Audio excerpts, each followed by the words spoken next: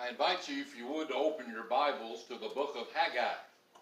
And if you wonder where Haggai is, if you go to where your Bible separates from the Old Testament to the New Testament, and go back to the Old Testament just a few pages, and you'll run right across Haggai. It's right toward the end of our Old Testament.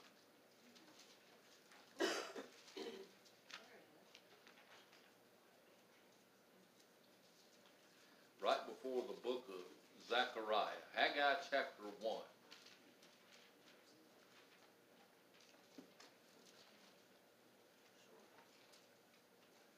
It's good to see everybody here today and everybody's smiling faces. I just pray you'll enjoy digging into God's Word with me as we break down chapter 1 of the book of Haggai. But before we look at our text, I want to remind you of something. Every day, you exchange a day of your life for something. At the start of our life, and I'm going to use a little parable this morning. At the start of our life, we are all issued a number of coins. We don't know how many coins that we have, and all of these coins are hidden inside a big machine, so we don't know how many there are, and we don't know how many are left. And at the start of each day, we go to the machine, and the machine gives us a new coin. And it might be the last coin we get, or it may be one of many more. In reality, we don't know how many coins we're going to be able to get. In America, the average person gets between 70 and 80 years worth of coins. We live to be about that old, but the trouble is, we don't know. There's folks here that are older than that, amen? There's also folks that are going to pass away before we reach that age, so we don't know how long we will have to go to this machine and get our coin. But every day when we get our coin, we trade it for something. We trade it for our day, a day's at work, or a day at leisure, a day at school, a day shopping, a day doing yard work, a day at church, a day fishing, a day paying the bills. You get to choose how you spend your coin. But let me tell you what, choose wisely, because you can't get your coin back. You can't get your day back. Once it's spent, it's gone forever. Would you agree with me that living wisely is really a matter of spending your coins on the things that matter in light of eternity and not just wasting them? Living wisely is difficult because a lot of times the choices in our life are not between good and bad, but between good and better. Between better and best. And so how do we spend our life? How do we spend our coin? So with that being said, we're going to jump into the book of Haggai. And before we do, we probably need a little bit of information as to who was Haggai and when did he write, because especially in the Old Testament, we tend not to be as familiar with Old Testament writing as we are New Testament, especially when we start looking at the prophets. But Haggai is the second shortest book in the Old Testament. Obadiah is the shortest book of the Old Testament. Haggai is the second shortest. But Haggai packs a mighty wallop. It's written to a group of people like us who would have told you to put God first. They believed that. We believe that. If I were to ask you, I'm going to ask you, how many of y'all here today think we ought to put God first? See, everybody raises their hand, right? We all believe that. That's the way, that's the audience to whom God sent Haggai to prophesy. But these people had drifted into a lifestyle that where their intellectual belief in God first could not be seen in their everyday life. They gave lip service to the priority of God, but in fact, they lived out other priorities. God sends the prophet Haggai to this group of people to help these folks put their priorities back where they needed to be in order to put God first. In 536 BC, a remnant of about 50,000 Jews had returned from Babylon back to Jerusalem to rebuild the city. Remember, the city had been ransacked by Nebuchadnezzar and the Babylonians. Most of the intelligent, productive Jews had been taken from Palestine and taken to Babylon. Well, several of them now that the Babylonian Empire has been wiped out, the Persians are in control. King Cyrus is in charge of the Persians. Cyrus and Darius, they were more benevolent than the Babylonians. The Babylonians had the idea of taking their captives and bringing them to Babylon to make them good little Babylonians. The Persians believed that people ought to be at their homeland, and basically they would pay taxes and they would pay tribute to the Persians. So about 50,000 of the Jews went back to Jerusalem to start rebuilding the temple, to start rebuilding Jerusalem. And they got a start on it, but then they quit. 2 years after returning, they laid the foundation to rebuild the temple. But after several encounters with the neighbors, and some of the neighbor people, while the Jews were gone out of Babylon, other people came in and started living in Jerusalem. And so they didn't much like the idea of the Jews coming back and rebuilding their temple. So a bunch of tattletales basically went to the Persian king and sent him a letter and said, hey, these guys are building a temple. They're getting ready to rebel against the Persian Empire. That wasn't what they were going to do, but that's the message that was sent. And so the king put a stop to it. Well, when the next king came along, 14 years later, they allow this work to begin again. And 14 years have gone by. So imagine what happens in 14 years. The people have gotten caught up in the routine of living. They've gotten caught up in their farming. They've gotten caught up in building houses. They got used to raising families and so on. They got used to life without a temple. Would you say we humans adapt pretty well when things change? And if you don't think we do, think about the changes that have happened in our world and our society, say since the late 80s. I had an inmate that got out last week. He had been incarcerated since 1989. And imagine, it's hard for us to remember 1989, but do y'all remember when you had to go change the channel on the TV yourself? I'm not sure if that's 1989, but it's probably, we might have had remotes, but we certainly didn't have all the different satellite channels. We didn't have computers. We didn't have push-button start cars. He saw the fob on my keychain that I had. He said, "What's that?" And I said, "That's my car key." He said, "Well, where's the key?" I said, "There's not a key." He said, I said, "You hit the brake, you push the button, and the car started." He said, "I'm never going to make it."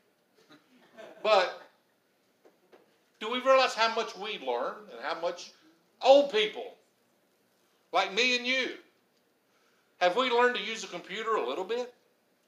That I'm not as good as my kid. And if I need something with the computer, I'm going to ask my daughter. She's better at it than I am. But haven't we adapted? And even my mom, bless her heart, she's got a smartphone. And she's learned how to text, sort of. Now, she gets confused when she tries to figure out how to read her texts. But she's learned how to send a text. And one of these days, we're going to break her into Facebook. We're afraid to try that. But she's kind of liking her smartphone. We adapt. Well, think 14 years have gone by. These people have gotten used to living life without a temple. Imagine if all of a sudden we had to live life without our cell phones. What if we just took that one thing away? It'd take a lot of adjusting, wouldn't it? To get used to living life without that. And so they didn't have a temple. They got used to not having the temple. And so even their leaders, Zerubbabel and Joshua the high priest, it's a different Joshua and Haggai than the Joshua way back that came into the land of Canaan. It's another Joshua. Even they had gotten used to life as it was instead of life as it should be.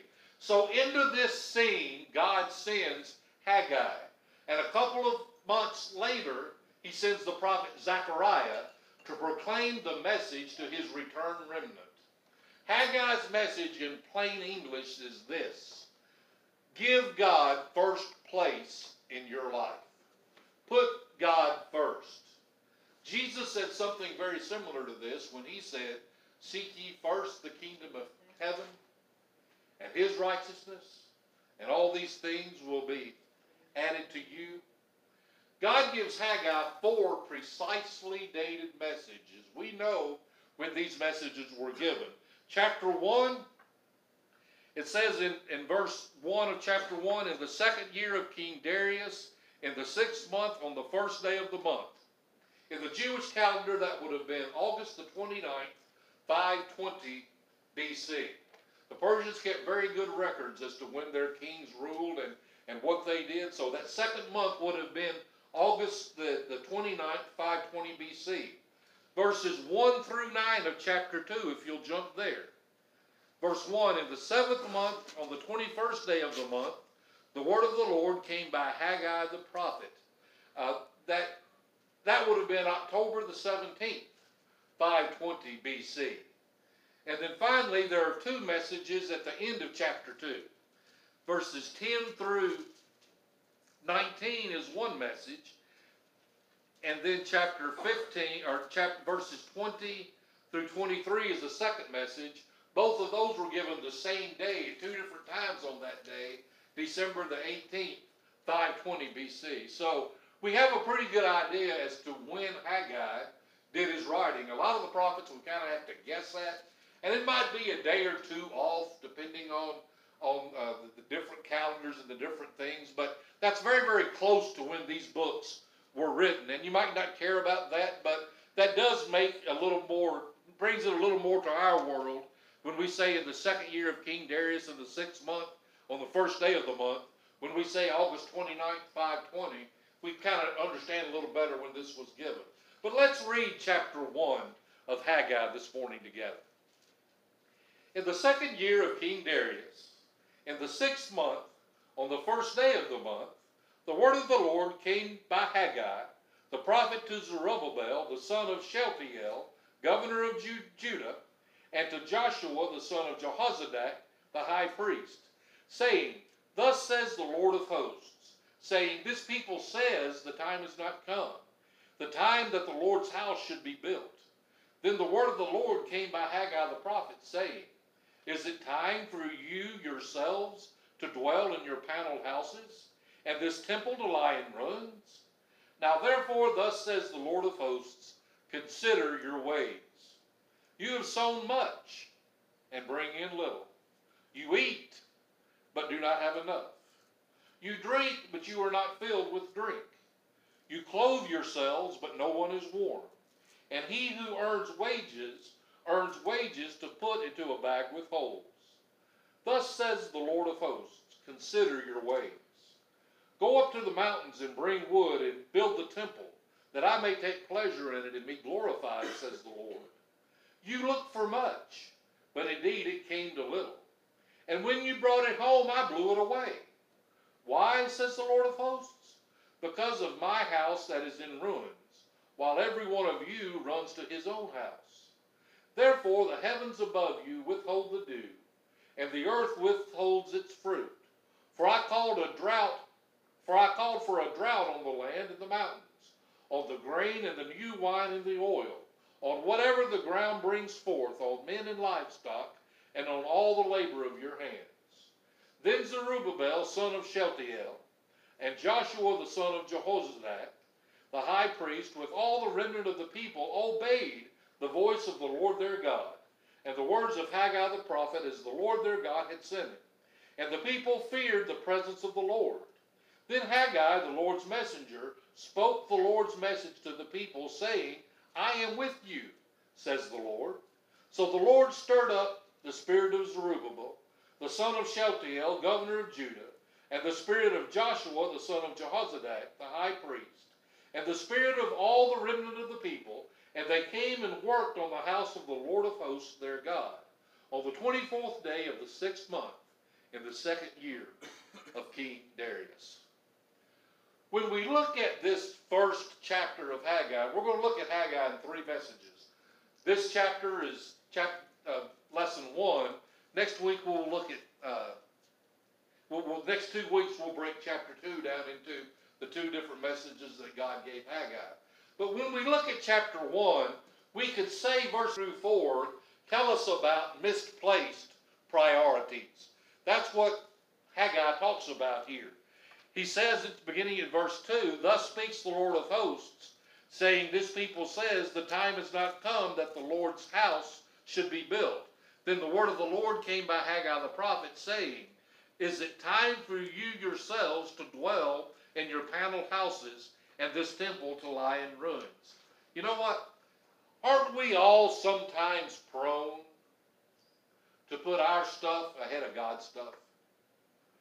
Aren't we all sometimes prone to put our jobs and our families and everything, the things that we think of as important, above God's things? Now, these people that Haggai was talking to, these people that God was talking to, they were believers, amen?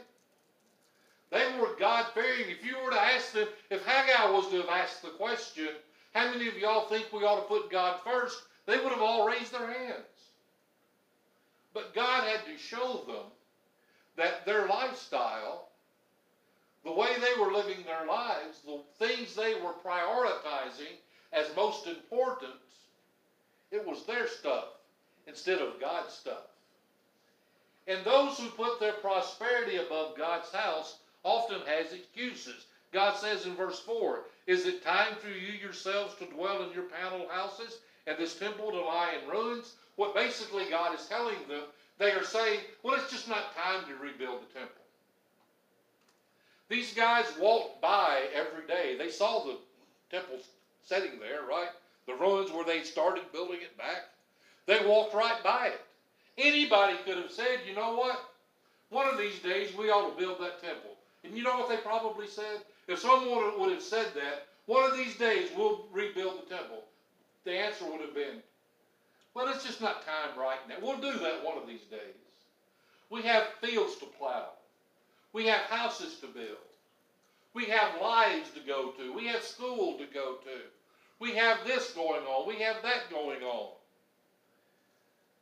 When it comes time to prioritize, if our priorities are out of whack, we start making excuses, don't we? Ask the question. Why aren't you active down at church? Somebody says, well, one of these days I'm going to be. I'm busy at work right now, or when my kids get older, I'll be working down there. I'll come down to church and I'll be busy. Or when I get established in my job. I've just started my career, and I've just gotten out of college, and I'm just getting going, but let me get started first, and then I'll start getting active down at church. Why aren't we witnessing like we should? Well, now, one of these days I'm going to witness. You know, I don't really feel like it today. It's hot outside, and besides that, you see my grass is getting kind of high. And if I don't cut the grass, the snakes are liable to come in it. And if the snakes get there, you know, we can't have snakes. So I have to get my grass cut so the snakes won't come by. But now, one of these days, I'm going to witness. One of these days, I'm going to talk to my neighbor about Jesus. But you know what? They've been kind of sick. And they probably don't feel like hearing about Jesus right now. Or the kids are over there, so they have company. You see, any of those people could have said, we need to rebuild this temple. But they were all busy living life. They were all busy exchanging their daily coins for whatever it is that was going on in their lives. And let me tell you this, cutting the grass is important. Going to school is important. Building a career is important. Raising your family is important. But if we were honest, here's a question. Is any of it more important than putting God first? Our job's important, but shouldn't we put God at the top of our job? Or shouldn't we worship God while we are doing our job? Raising our family is important, but what could be more important than raising our family than teaching them God's ways? It's important that we make sure our house doesn't collapse. Sometimes we've got to clean the gutter. Sometimes we have to fix the roof. But where are our priorities? Misplaced priorities. And in order to examine our priorities, look at what God says in verse 5 and again in verse 7. Now therefore, thus says the Lord of hosts, consider your ways. And he says the same thing in verse 7. Thus says the Lord of hosts, consider your ways. In order to examine our priorities, we must consider our ways. This word ways means our lifestyle, our habits, the ways that we are living our lives. If we're going to have our priorities match our intellectual beliefs, we have to do some soul searching, and we have to do it quite often. God says, you got your priorities out of whack. Consider your ways. Examine the things that you're doing. 2 questions this morning. Where do you spend your time? What do you spend your time doing? And number 2, where do you spend your money? I've said it before, and I say it to me as much as I say it to you. Our calendars and our checkbook will tell us where our priorities lie about as well as anything we can look at. Where do we spend our time? What does your calendar show? I used to say, go to your daytimer. Most of us don't use daytimers, but go to your calendar. Get on your phone. Look, where are you spending your time? What are you doing in your, not only your work time, but your leisure time? How do you spend it? Where do you spend your money? Those things will tell us where our priorities are. Misplaced priorities. Let's consider our ways. Well, what are the results of misplaced priorities? Look at verse 6. Here's one result. You have sown much and bring in little. You eat but do not have enough. You drink but you're not filled with drink. You clothe yourselves but no one is warm. And he who earns wages to be put into a bag with holes. One of the results of misplaced priorities is the fact that we are never satisfied and we keep wanting more. If our priority is climbing the ladder at work, we're never going to be satisfied till we get all the way to the top. And then when we get there, we're still not going to be satisfied because we'll find out it's not what we thought it was cracked up to be. One of the ladies that works over at Backyard Burger, I went through the drive-thru yesterday to get a drink from them. I wanted a drink, so I went through, and she used to work for me at Jack in the Box years and years ago. And so I said, are you the general manager of this place yet? She said, no, not yet. I said, well, you ought to be. And she said, I don't want to be. She said, I saw what general managing did to you and a lot of my other general managers. She says, I don't want that job. She said, I'm pretty happy being a shift manager. Climbing the corporate ladder, it's not what it's cracked up to be. You're always going to want more, or when you get there, you're going to be afraid somebody's going to take it away from you. If your priority is making money, I used to think when I started working as an assistant manager at Captain D's, I started making at $300 a week. That was in 1988. So that was a minute ago. It was okay money for back then, but you know what? When I first made $300 a week, I thought, this is pretty good money. I've got it set. But after a couple of months of making $300 a week, you know what I thought? I thought, I'll have it made when I get to $400 a week. And it wasn't too long. I got to $400 a week, and I said, I'll have it made when I get to $500 a week or $600 a week. What you find out is if your goal is to make money, it'll never be enough. You'll never have enough, because what most of us tend to do is we could live on a $300 a week paycheck, but as our paycheck goes up, so does our lifestyle, right? We start buying more, we start having more stuff, we start doing more things. And so we get caught up in the rat race of making money.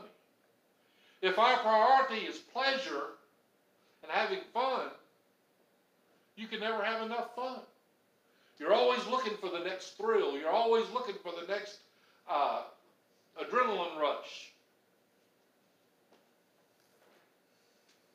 Look at the way Haggai words this. You've sown much, but you don't bring in much. You eat, but you don't have enough. We're going to eat here in a little while at a buffet, right? And when we all leave, we're going to say, man, I sure got full. But guess what we'll do about 5 o'clock this afternoon? won't we eat some more? We eat, but we don't have enough. We drink, but we're not full. We clothe ourselves, but we're not warm. And I like this last one. He says, and he who earns wages to put into a bag of holes. You go about making money, but when you put your money into the bag as you walk along, the money's falling out because there's holes in the bag. And you get home, your money's all gone. Your priorities are in the wrong place. He says, consider your ways. So we're not satisfied. We keep wanting more. Another result of misplaced priorities is found in verses 7 through 11. Thus says the Lord of hosts, consider your ways. Go up to the mountains and bring wood and build the temple, that I may take pleasure in it and be glorified, says the Lord. Now watch this. You look for much, but indeed it came to little. And when you brought it home, I blew it away. Why, says the Lord of hosts? Because of my house that is in ruins, while every one of you runs to his own house. Therefore the heavens above you withhold the dew, and the earth withholds its fruit. For I called for a drought on the land and the mountains, on the grain and the new wine and the oil, on whatever the ground brings forth, on men and livestock, and on all the labor of your hands. Not only when our priorities are out of whack, are we never satisfied and keep looking for more, but quite often when we have misplaced priorities, we are blind to God's discipline.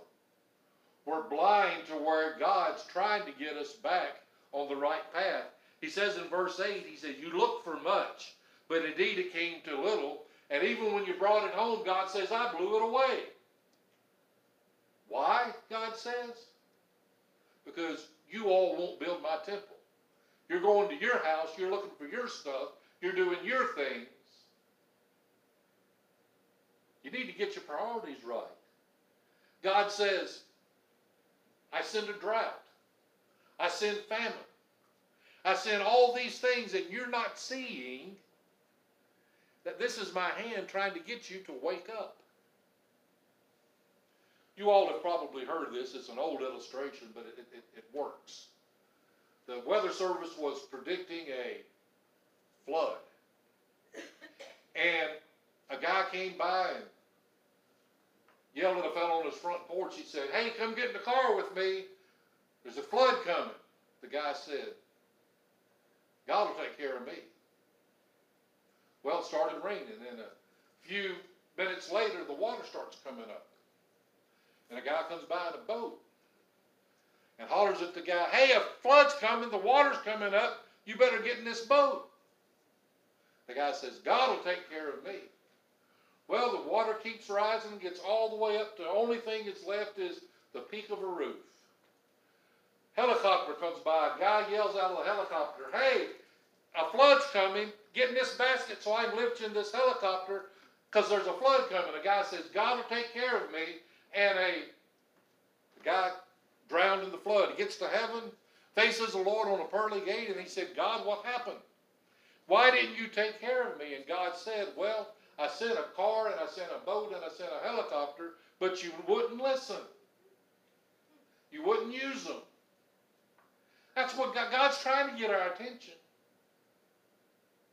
We want to know why the world's in such shape that it's in. Could it be that God's trying to get our attention, that we need to wake up? And that we need to get our priorities straight? I'm not going to preach this sermon because it's a whole other sermon and the food will get cold. But I'm a firm believer that America has been under God's judgment since at least 9/11. And probably before that. I believe God is trying to get our attention, saying, y'all, you're putting your stuff ahead of my stuff.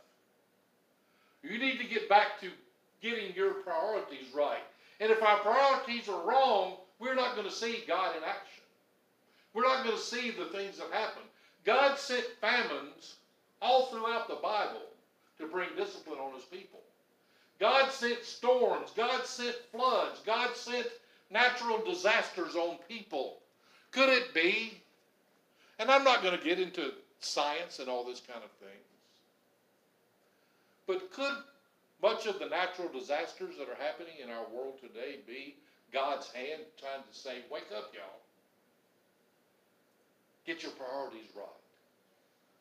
Misplaced priorities. Results of misplaced priorities. What's the remedy for misplaced priorities? Look at verse 12.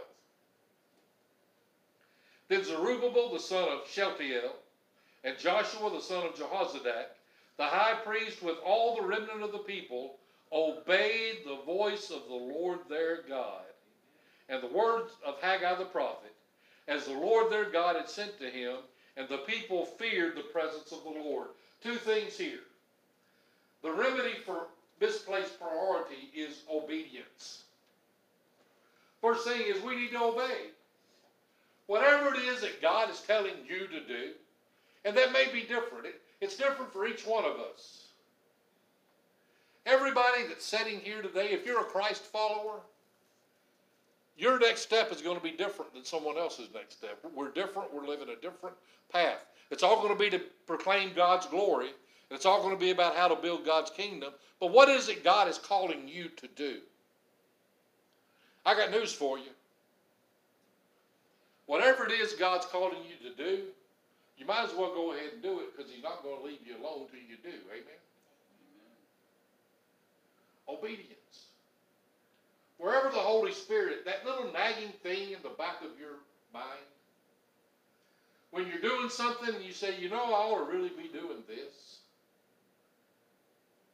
I'm convinced for Christ followers, that's the Holy Spirit trying to get us to wake up. Trying to get us to reprioritize our thoughts and our actions and our doings. First is to obey. For Israel, this was done by actually finishing the temple. For us, we say we're to put God first, and we know we're to put God first. We need to just do it. You know, Nike, I think Nike was the shoe company that says just do it. I think that's that's terrific marketing. Because isn't that most of our trouble? I don't know how many day books and calendars I bought to get myself organized.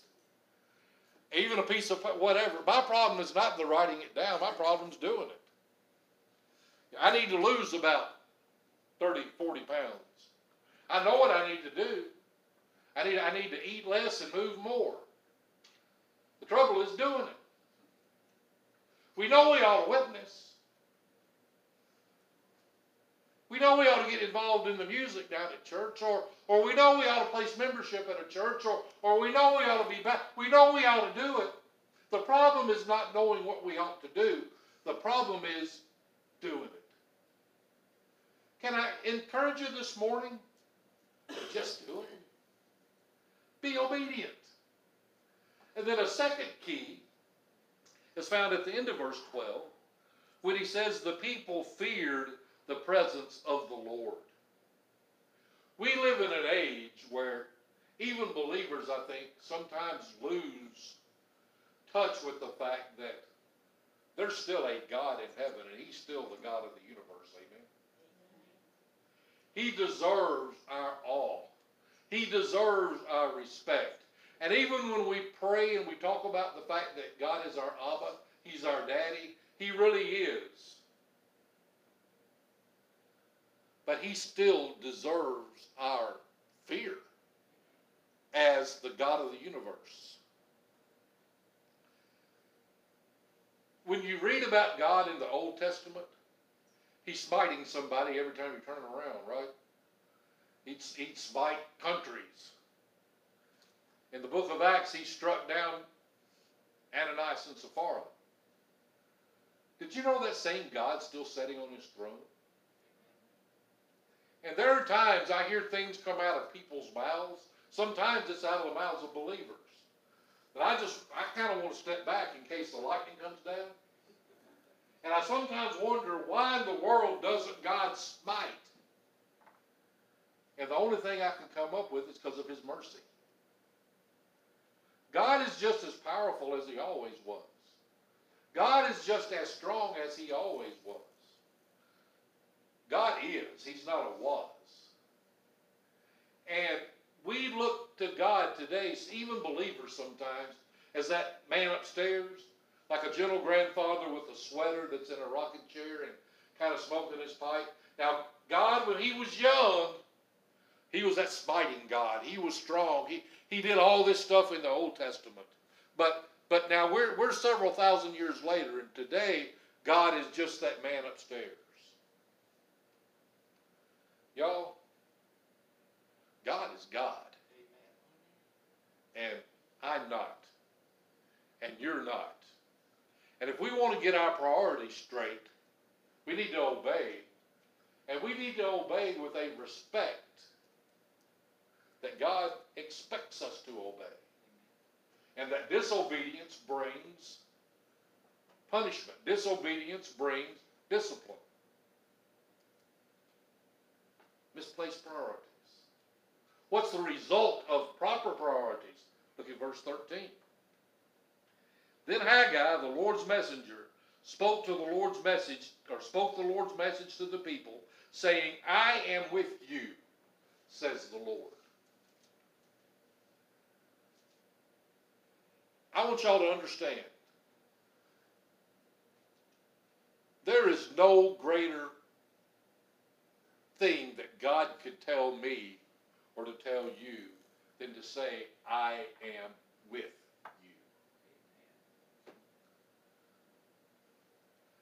I'm going to say something that's going to sound kind of crazy.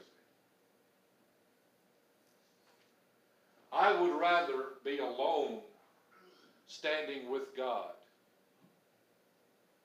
And whatever God can do, and whatever weapons that are at God's disposal, I would rather be alone with God than I would be everybody else in the world and without God.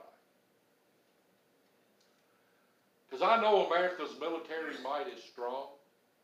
I know China's military might is strong.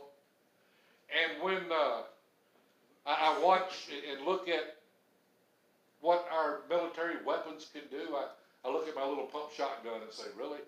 You know, and so our military, it's scary what the world's military might is. You know what? It's powerless against the God in heaven. I don't know about you, but the fact that God says, I am with you, I want to hear that. I would a whole lot rather hear God say, I'm with you than I'm against you. Because y'all, I've read the Bible. I know how it turns out for those that God is against, amen?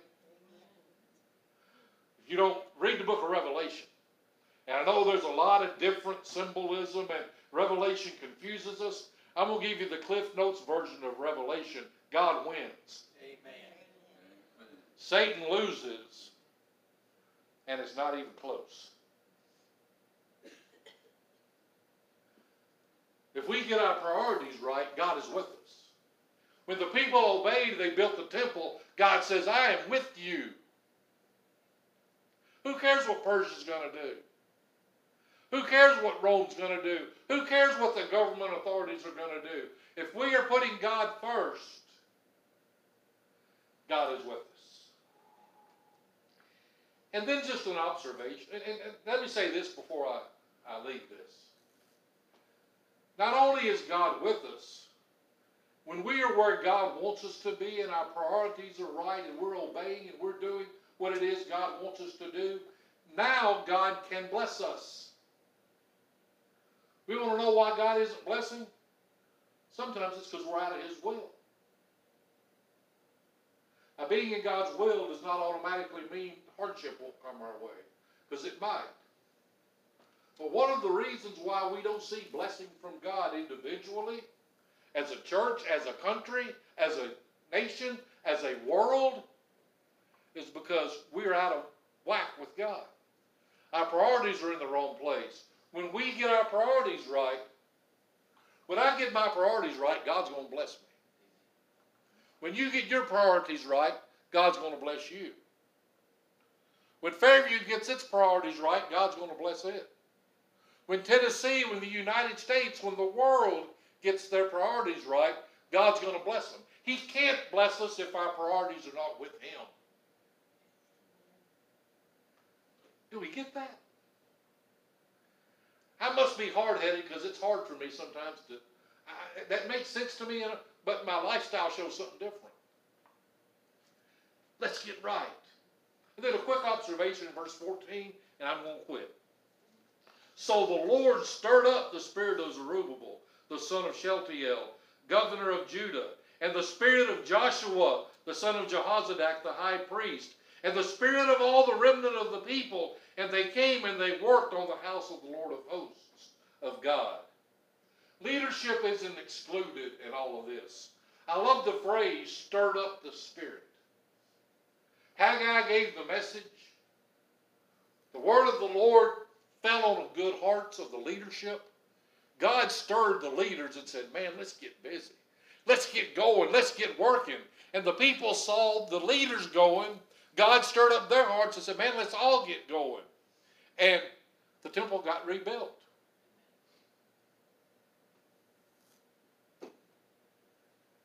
People pretty much follow their leaders. And I pray every day, and you all pray for me, and pray for our church leaders here, that God would give us vision and that God would stir our spirit to be about His kingdom work. So as we wrap this up this morning, the overall big idea is consider your ways. We all raised our hands. See, I led you into a trap earlier, but I said, how many of us think you ought to put God first? We all raised our hands. My question is, when you consider your ways, is your lifestyle showing that? Is where you spend your time, is it showing that? Is it where you spend your money? Does God have priority? What does God want to do through you? God wants to work through you. Remember we learned that in our Experiencing God class? Everybody says, I want to do this great big thing for God. I can't do anything for God, but I tell you what, God can do whatever God wants to do through me. Amen? Jesus, His Holy Spirit can do what He wants to do through. What does God want to do through you? And then finally, what is God doing in your life in order to get your attention? And how much more is He going to have to do before we pay attention? Let's pray. Our Father in heaven, thank you for loving us. Thank you for this message that you've recorded so many years ago from Haggai. And Father, as I delve into your word, it amazes me that even though this was written hundreds of years before Jesus was born, it sounds just like it was written today in 2021. I pray that you would help us all, me and everyone that's listening this morning. I pray that your Holy Spirit would set on our heart, and I pray that your word would find root, that we would consider our ways, that we would match our lifestyle to what we believe that we ought to put you first. I pray your Holy Spirit would examine our lives, examine our hearts, reveal to us those areas in our life that need to be adjusted to bring us into your will, Father. And I pray that you would give us the courage and the wisdom to act on that knowledge. And I pray, Father, that for all of us here, when we leave this building today, you could say, I am with you. I pray for a stirring of my spirit, Father, your spirit in me. I pray for a stirring in your spirit in everyone that's here today. Because, Father, even a small group like ours here at Old New Hope, if we are stirred by your Spirit and are working through your Spirit, if you are with us, we can accomplish all that you intend for us to do. In Jesus' name, amen.